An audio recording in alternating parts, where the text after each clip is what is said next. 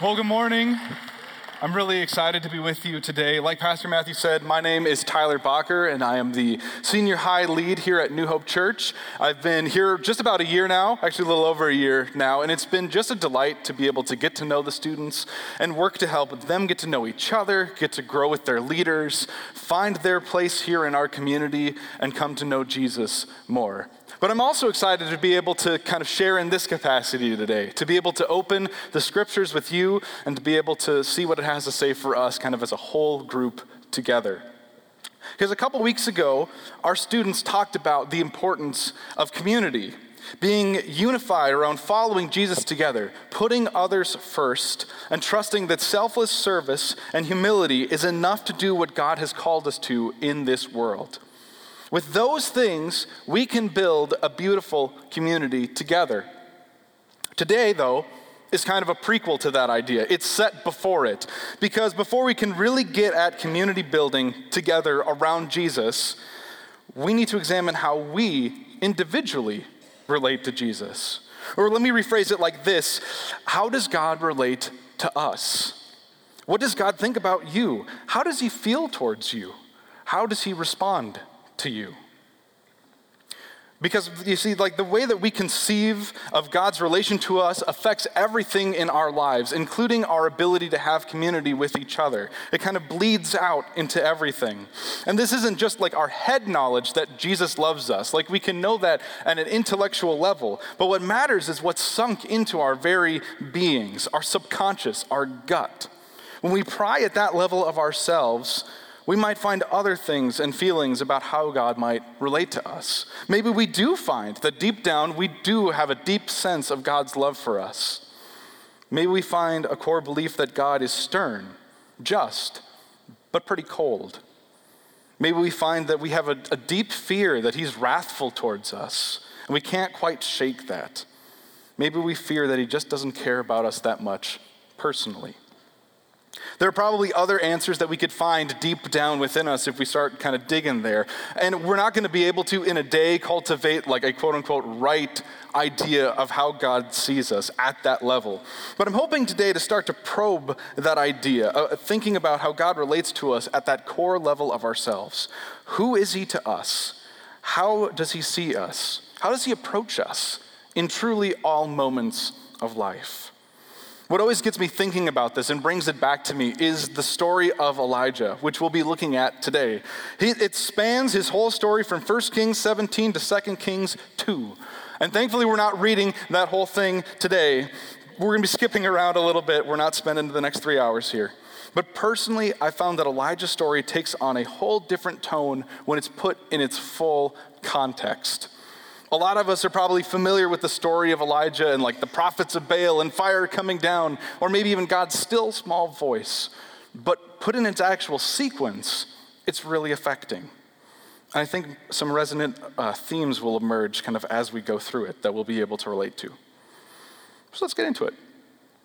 To set the stage a little bit first, though, a lot has happened to Israel as a nation before the time of Elijah. Like starting at Moses, the Israelites came into the promised land of Canaan, became a monarchy, and then went through Saul, David, and Solomon as kings. Now Solomon's son was not as wise as his father. He caused a revolt and split the nation into two, with Israel in the north and Judah in the south. 5 more kings down the line, and we're at Ahab, the king in our story today, which according to the end of 1 Kings 16, and a little bit of editorializing on my part, did more in the evil in the eyes of the Lord than any before him. He not only considered it trivial to commit the sins of the kings before him, but he also married Jezebel, a foreigner, which was frowned upon because it led to him serving Baal, the foreign god, and worshiping him. He set up an altar to Baal in the temple of Baal that he had built in Samaria. Ahab also made an Asherah pole and did more to arouse the anger of the Lord, the God of Israel, than did all the kings of Israel before him. All this to say, he has a heck of a rap sheet. Like this, that's not exactly how you want to be described. So in the face of this walking disaster of a king, Elijah enters the scene seemingly out of nowhere at the beginning of chapter 17. All we really know about him is that he's a Tishbite from Tishbe, which means we don't really know that much. If Tishbe is a specific place, it's never mentioned again, and we have no idea where it actually was. This provides kind of an interesting picture, though. When Elijah, just some guy from seemingly nowhere, confronts Ahab, an individual who is supposed to be the bastion of God and his people. So this nobody Elijah comes up in 17:1 and says, "To the king, as the Lord, the God of Israel lives, whom I serve, there will neither be dew nor rain for the next few years except at my word." And while this might seem like a bog standard punishment, God is actually taking a direct shot at Baal, the false god that Ahab now serves, with this decree. As one commentary put it, Baal is the rider of the clouds, the god of rain and fertility, and therefore all of the riches. If it doesn't rain at God's command, the power of Baal is called directly into question, setting up for a final showdown of sorts that we'll see in a bit. So after this pronouncement, God tells Elijah to go into hiding for the next few years out of Ahab's reach, so he just can't come and kill him, at the place where God will provide for him even through this drought. And just like God said, 3 years pass, no rain comes. At the beginning of chapter 18, he says, "Go and present yourself to Ahab, and I will send rain on the land." So Elijah went to present himself to Ahab. And on the way, this will be important, just kind of tuck this in the back of your head till later. He sees a man named Obadiah, who was a palace administrator for Ahab. He reveals that Ahab's wife, Jezebel, had been killing off the prophets of God for the last few years, but that he had managed to hide away 100 prophets who were ready to kind of come out when the time was right. After this, we finally get just a wonderful reunion of Ahab and Elijah, which we'll read about in chapter 18, starting in verse 17. When he saw Elijah, he said to him, "Is that you, O troubler of Israel?" "I have not made trouble for Israel," Elijah replied, "but you and your father's family have. You have abandoned the Lord's command and have followed the Baals. Now summon all the people from all Israel to meet me at Mount Carmel, and bring 450 prophets of Baal and 400 prophets of Asherah who eat at Jezebel's table." So Ahab sent word all through Israel and assembled the prophets on Mount Carmel. Elijah said to the people, "How long will you waver between two options? If the Lord is God, follow him. But if Baal is God, follow him." But the people said nothing. Then Elijah said to them, "I am the only one of the Lord's prophets left, but Baal has 450 prophets. Get 2 bulls for us. Let Baal's prophets choose for themselves and cut it into pieces and put it on the wood, but not set fire to it. I'll prepare the other bull and put it on the wool and not set fire to it. Then you will call upon the name of your God, and I will call upon the name of the Lord. The God who answers by fire, he is God." Then all the people said, "What you say is good." Elijah said to the prophets of Baal, "Choose one of the bulls and prepare it first, since there are so many of you. Call on the name of your God, but do not light the fire." So they took the bull given them and prepared it. Then they called on the name of Baal from morning until noon. "Baal, answer us!" they shouted. But there was no response. No one answered. They danced around the altar that they made. At noon, Elijah began to taunt them. "Shout louder," he said. "Surely he is a god. Perhaps he is deep in thought, or busy, or traveling. Maybe he's sleeping and must be awakened." So they shouted louder and slashed themselves with swords and spears, as was their custom, until their blood flowed. Midday passed, and they continued their frantic prophesying until the evening sacrifice. But there was no response. No one answered. No one paid attention. And so this standoff begins. Effectively, all the prophets of Baal and Asherah come across all of Israel to this place to answer the king's call. They come to Mount Carmel, a 1,600-foot mountain in which you can see the sea and vast swaths of Israel. This is the scene and the setting for this showdown. And the prophets of Baal go first, and obviously it doesn't go very well. Imagine nearly 1,000 people screaming to their God, and nothing happens. Elijah begins to taunt them. Perhaps he's deep in thought, or busy, or traveling. Maybe he's sleeping and must be awakened. Funnily enough, it seems as though he's taunting the prophets of Baal with their own stories. The prophets of Baal told stories about how it was a challenge to find Baal when he wasn't in his house. There was a distinct possibility for them that their God could just be wandering, and they needed to get his attention. He could just not be home. What do we got to do? And so he's messing with them with legitimate concerns that they're having. Then the prophets start getting desperate and mutilating themselves, which is also in line with pagan practice of the day, which sees that the god's attention can be drawn with the drawing of blood. But night comes and nothing works. And in chapter 18:30, where we'll pick up, it's Elijah's turn. Then Elijah said to all the people, "Come here to me." And they came with him. And he repaired the altar of the Lord, which had been torn down. Elijah took 12 stones, one for each of the tribes descending from Jacob, to whom the word of the Lord had come, saying, "Your name shall be Israel." With these stones he built an altar in the name of the Lord, and he dug a trench around it large enough to hold 2 seahs of seed. He arranged the wood, cut the bull into pieces, and laid it on the wood. And he said to them, "Fill 4 large jars with water and pour it on the offering and the wood." "Do it again," he said, and they did it again. "Do it a 3rd time," he ordered. And they did it a 3rd time. The water ran down the altar, and it even filled the trench. At the time of sacrifice, the prophet Elijah stood forward and prayed, "Lord, the God of Abraham, Isaac, and Israel, let it be known today that you are God in Israel, and that I am your servant, and have done all these things at your command. Answer me, Lord, answer me, so these people will know that you, Lord, are God, and that you are turning their hearts back again." Then fire from the Lord fell and burnt up the sacrifice, the wood, the stone, the soil, and also licked up the water in the trench. And when they saw this, the people fell prostrate and cried, "The Lord, he is God! The Lord, he is God!" Then Elijah commanded them, "Seize the prophets of Baal, don't let any one of them get away." And they seized them, and Elijah had them taken down to the Kidron Valley and slaughtered there. Now notice, backing up just a little bit, the stark difference between Elijah and the other prophets. Instead of trying to leverage God to get him to do what he wanted, like the prophets of Baal, God asks God to do what he is convinced he is his will, as has been revealed to him through communication and communion with God. It reveals a relationship between God and his servant, which is at the heart of what empowers Elijah to stand up against such incredible odds. Elijah's God isn't distant. He's not disinterested. He's not waiting for Elijah to fail or to handle things on his own. Elijah's God is there right with him. Now, needless to say, though, God answers definitively. Everything that was his altar is gone, which is wild. A ton of water, a bunch of stones, everything just gone. And the people present, interestingly enough, seem convinced, which reveals that a trap has been set. Nearly all the prophets of Baal in Israel were in attendance, and they're wiped out. This seems like the end of it. Further, in the last few verses of 18, rain finally returns. Kind of like one more sticking it to Baal. Like, oh, you couldn't call fire down, and now there's rain, O God of thunder.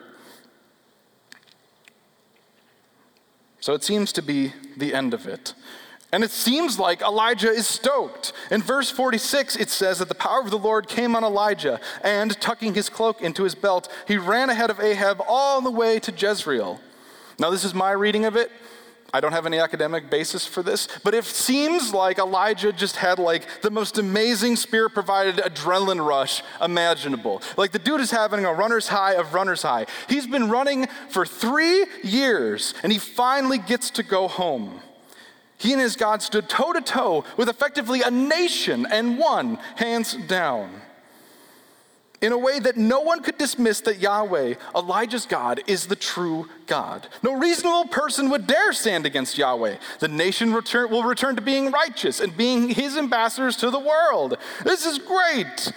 If this was a movie, we're at the end of something like Shawshank Redemption, where the music is swelling, Elijah's basking in the rain, tucks in his cloak, and just bolts back home. Roll the credits. If only that's where his story ended. We'll pick it up at the beginning of chapter 19.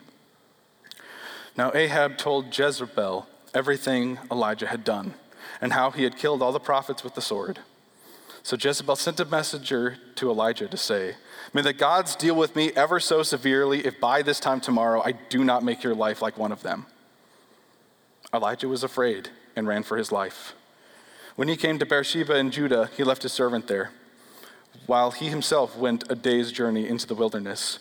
He came to a broom bush, sat under it, and prayed that he might die. "I've had enough, Lord," he said. "Take my life. I'm no better than my ancestors." Then he lay down under the bush and fell asleep. This is quite the twist, and certainly not the homecoming that Elijah was anticipating. Not only is his life immediately threatened, but it's clear that the monarchy will not be serving Yahweh. Even after everything that has happened and in the face of irrefutable evidence, they're not going to turn. And it's clear from Israel's history, as Israel's leaders go, so the people will follow. On the flip side, Elijah has also just witnessed the ultimate power and provision of God for the last 3 years. It's clear that he's with him and not unreasonable that he could protect him now. Even so, he bolts. He gets out. Everyone seems to not quite be making sense, and I think it's worth addressing that for a moment, just a little sidebar. Because we might like to think that our rational, logical, conscious brains guide most of our decision making, when in reality, a large body of evidence show that it's our subconscious gut, emotional responses that greatly influence how we make decisions, how we perceive our world, and how we kind of interact in relationships. To the extent that often our rational brain is catching up with our gut, giving us reasons to kind of feel the way we feel reasonably. Jonathan Haidt, a social psychologist, likens this phenomenon to our emotions and subconscious impulses being like an elephant and our rational brains being like an elephant rider. Sometimes the rider's successful. Sometimes what we know guides us to what we do.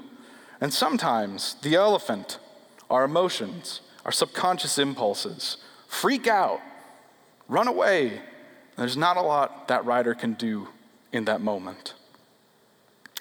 For both Jezebel and Elijah, their elephants are raging.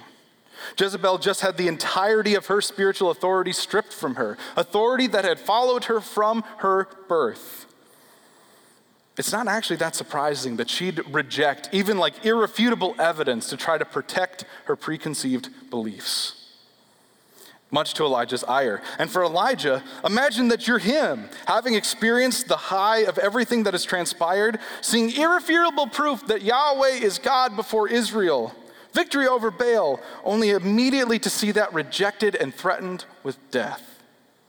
I understand running into the wilderness. He's freaking out and absolutely done when he says, "I've had enough, Lord.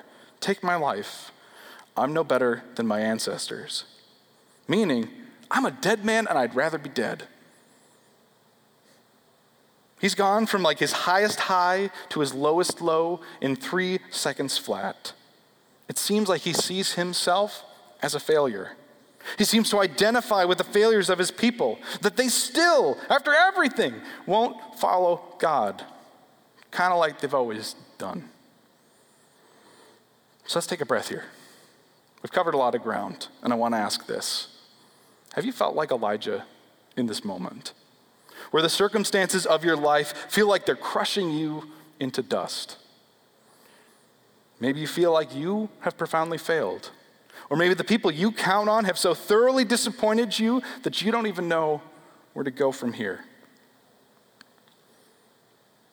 Are you able to slip into Elijah's shoes because you've been there too? I bet that's most of us. And with that being the case, I want you to hear God's words to Elijah and take in his overall posture towards his servant. See how God responds to his servant, how God feels towards him, and know that he sees you and feels towards you in the same way. Because now we're starting to get to the heart of it all. How does God respond when Elijah's elephant is freaking out? When Elijah's at his lowest, when he thinks he's failed, when he would rather be dead? We see at verse 6. All at once an angel touched him and said, "Get up and eat." He looked around, and there by his head was some baked bread over hot coals and a jar of water. He ate and drank and laid down again. The angel of the Lord came back a second time and touched him and said, "Get up and eat. The journey is too much for you." So he got up, ate, and drank. Strengthened by that food, he traveled 40 days and 40 nights until he reached Horeb, the mountain of God. There he went into a cave and spent the night. God's response here, for now through an angel, but ultimately through him, is compassionate. He doesn't reprimand or rebuke. He's not angry. He doesn't have wild expectations that weren't met. He doesn't demand Elijah come to his senses. He doesn't even start working through with Elijah what he's going through. He just sustains him. He calls Elijah to himself, beckoning him towards Mount Horeb, which is Mount Sinai, where Moses met with God to receive his commandments and hear about God's project for his people. Elijah now comes to process what has taken place since, what he has faced, how the people failed, maybe how he feels like he's failed. And while Moses met God at the mountaintop, Elijah meets him huddling in a cave. Even so, God meets him there, as we see in verse 10. And the word of the Lord came to him, "What are you doing here, Elijah?" And he said, "I have been very zealous for the Lord God Almighty. The Israelites have rejected your covenant, torn down your altars, and put your prophets to death with the sword. I am the only one left, and now they are trying to kill me too." The Lord said, "Go and stand out on the mountain in my presence of the Lord, for the Lord is about to pass by." Then a great and powerful wind tore the mountain apart and shattered the rocks before the Lord. But the Lord is not in the wind. And after the wind was an earthquake, but the Lord is not in the earthquake. And after the earthquake came a fire, but the Lord is not in the fire. And after the fire came a gentle whisper. When Elijah heard it, he pulled his cloak over his face and went out and stood at the mouth of the cave. Going back to Elijah's complaint, it's kind of interesting. He says he's the only prophet left when he knows from Obadiah there's at least 100 left ready to come out. He says that the Israelites had rejected God's covenant, torn down his altars, and put his prophets to death with the sword. But he just saw a multitude of Israelites side with Yahweh. And all of the prophets of Baal in the land are gone.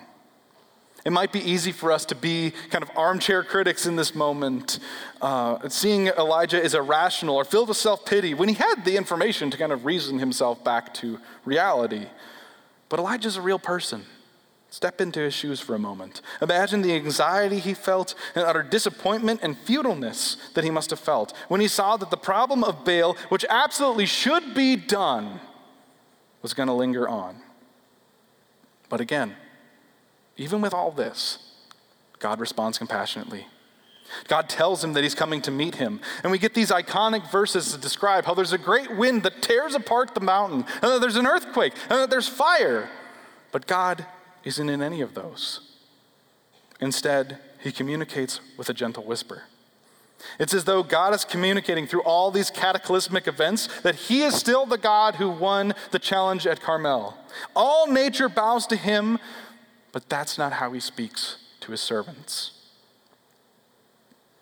Nor do his people need to scream and shout and draw blood for the hope of getting his attention. He's right there, willing to gently speak with us. And so Elijah comes out of hiding to speak in verse 14. Then a voice said to him, "What are you doing here, Elijah?" And he replied, "I've been very zealous for the Lord Almighty. The Israelites rejected your covenant, torn down your altars, and put your prophets to death with the sword. I am the only one left, and they are trying to kill me too."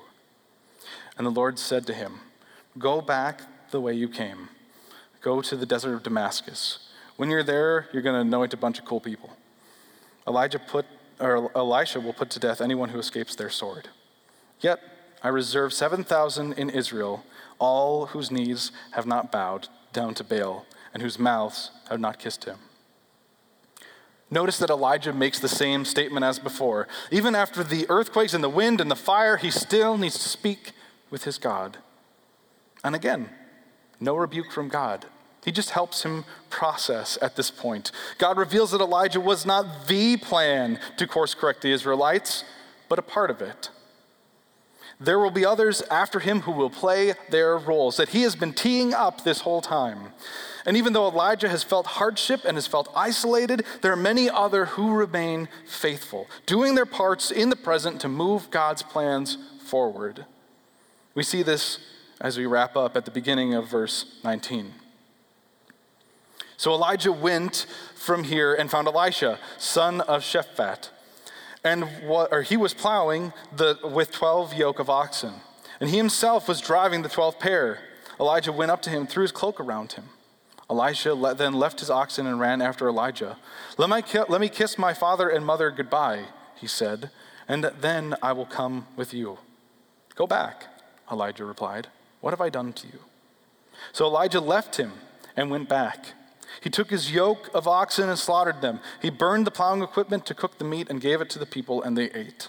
They set out to follow Elijah, and he became his servant. So backing up just a moment before we get to Elisha and the start of his journey, we see that Elijah's questions are not all the way answered when he leaves to follow what God has told him to do. There's probably still things he needs to work through, still things he needs to process, but God has given him enough to go on. We see evidence of this almost when Elijah throws his cloak around Elisha, signaling him to be his successor. I might be editorializing just a little bit, but it almost feels like there's a twinge of regret in his voice when he says, what have I done to you? Like, this is not an easy line of work. But Elijah's ready to go. He's so bought in that he goes and slaughters his livelihood and uses his equipment to cook it. He's all in. That next generation is stepping up. And here, we see that Elijah lives long enough to see Ahab die in battle and relay a message on to his further idolatrous son that he too would die. Then, seemingly having made significant peace with God, gets to experience something that very few of us do, riding a fiery chariot up to heaven. He appears one more time in our scriptures, alongside Moses and a transfigured Jesus in the Gospels. I think it's telling that a hero of our faith, who is honored in such profound ways, a chariot of fire standing beside Jesus and Moses, gets to have the experience and conversation with God that he does in chapter 19. It's not just the weak, quote unquote, who experience fear, anxiety, disappointment, feelings of futility, frustration, or hopelessness, but the most revered saints of God. It shouldn't be surprising when these things show up in our lives, and it's not something to be ashamed of. And thankfully, it's not something we have to work through alone. More specifically, we can take away from Elijah's experience that God can be approached when our subconscious, emotionally driven elephant brains are still raging before our rational riders have taken control. This is probably a little bit different for all of us, but for myself, it's really hard for me to go to God before I have the right answer figured out. I don't like to approach God when I'm angry or sad or anxious or any of these other feelings. I want to come to him when I'm like, well, not my will, but yours be done. We're good. Let's just go do the thing. But what tremendous amount of help myself and others who might feel like that forfeit when we do this. God wants to be with us even when we don't have it figured out. Even when we're just at the lowest low, the biggest mess. He wants to be right there with us. He's not sitting in heaven judging us to not have it figured out. He wants to show us compassion and care. And like in the case of Elijah, he might not even start working through stuff with us. He might know that in this moment, you just need to be provided for. Not that he wouldn't have done that anyway, but why would we miss out on being cognizant of the gifts and graciousness that God is giving to us, even if everything else feels like the opposite? And not only does God desire to be with us, but he wants to communicate with us. Perhaps not audibly like in the case of Elijah, although you might get lucky, who knows. But our souls can experience the still small voice of God. When we pray, when we speak with him, he can provide us with thoughts, direction, or even just a peace that is clearly from him. Everything, everywhere in our world demands our attention constantly, and so we need to be able to provide time, though, for this voice to appear. Our world is almost as though it is that earthquake and the winds and the fires, but that still small voice wants to break through. If we don't take time to intentionally seek God, we'll miss that communication and relationship he wishes to have with us. And we can be working towards then kind of hearing that still small voice and being with God throughout our entire day. And finally, as we're being invited into God's plans for the world, we can be encouraged that there are always more pieces at play than we are aware of. It can be really easy to feel isolated, to feel alone, to feel like we are the last faithful person in the army of God. But that's never the case. In Elijah's day, he himself was a part of the unforeseen plans of God, coming out of nowhere to face a king.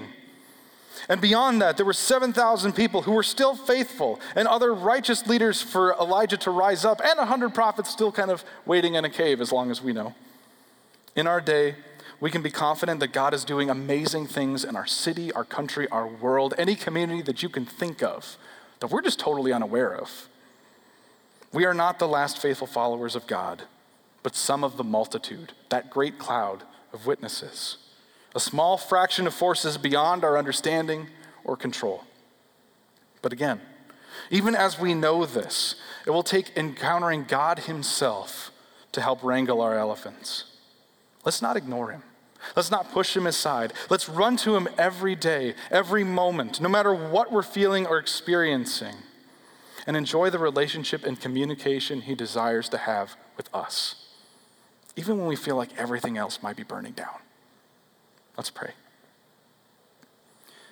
Father God, we come to you today thankful that you approach us with compassion and care and love.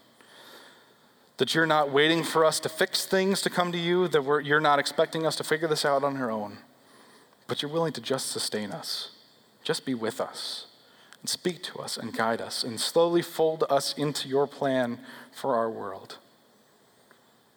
We thank you that you have done this for us, that you see us in this way. In your name, amen.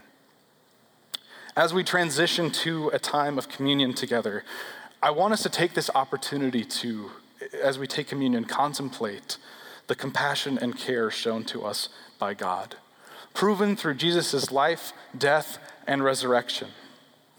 This is a time to remember and consider the incredible love of God shown through Jesus, that while we were still sinners, Christ would die for us.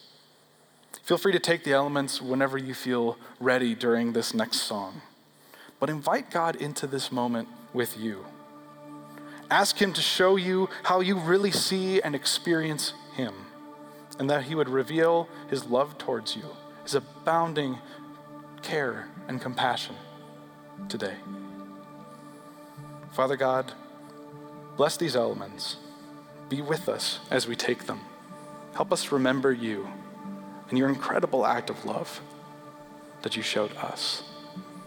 That even when we feel like everything else isn't quite working out, might be burning down, that you took the worst thing that could happen and brought incredible glory through it. In your name, amen.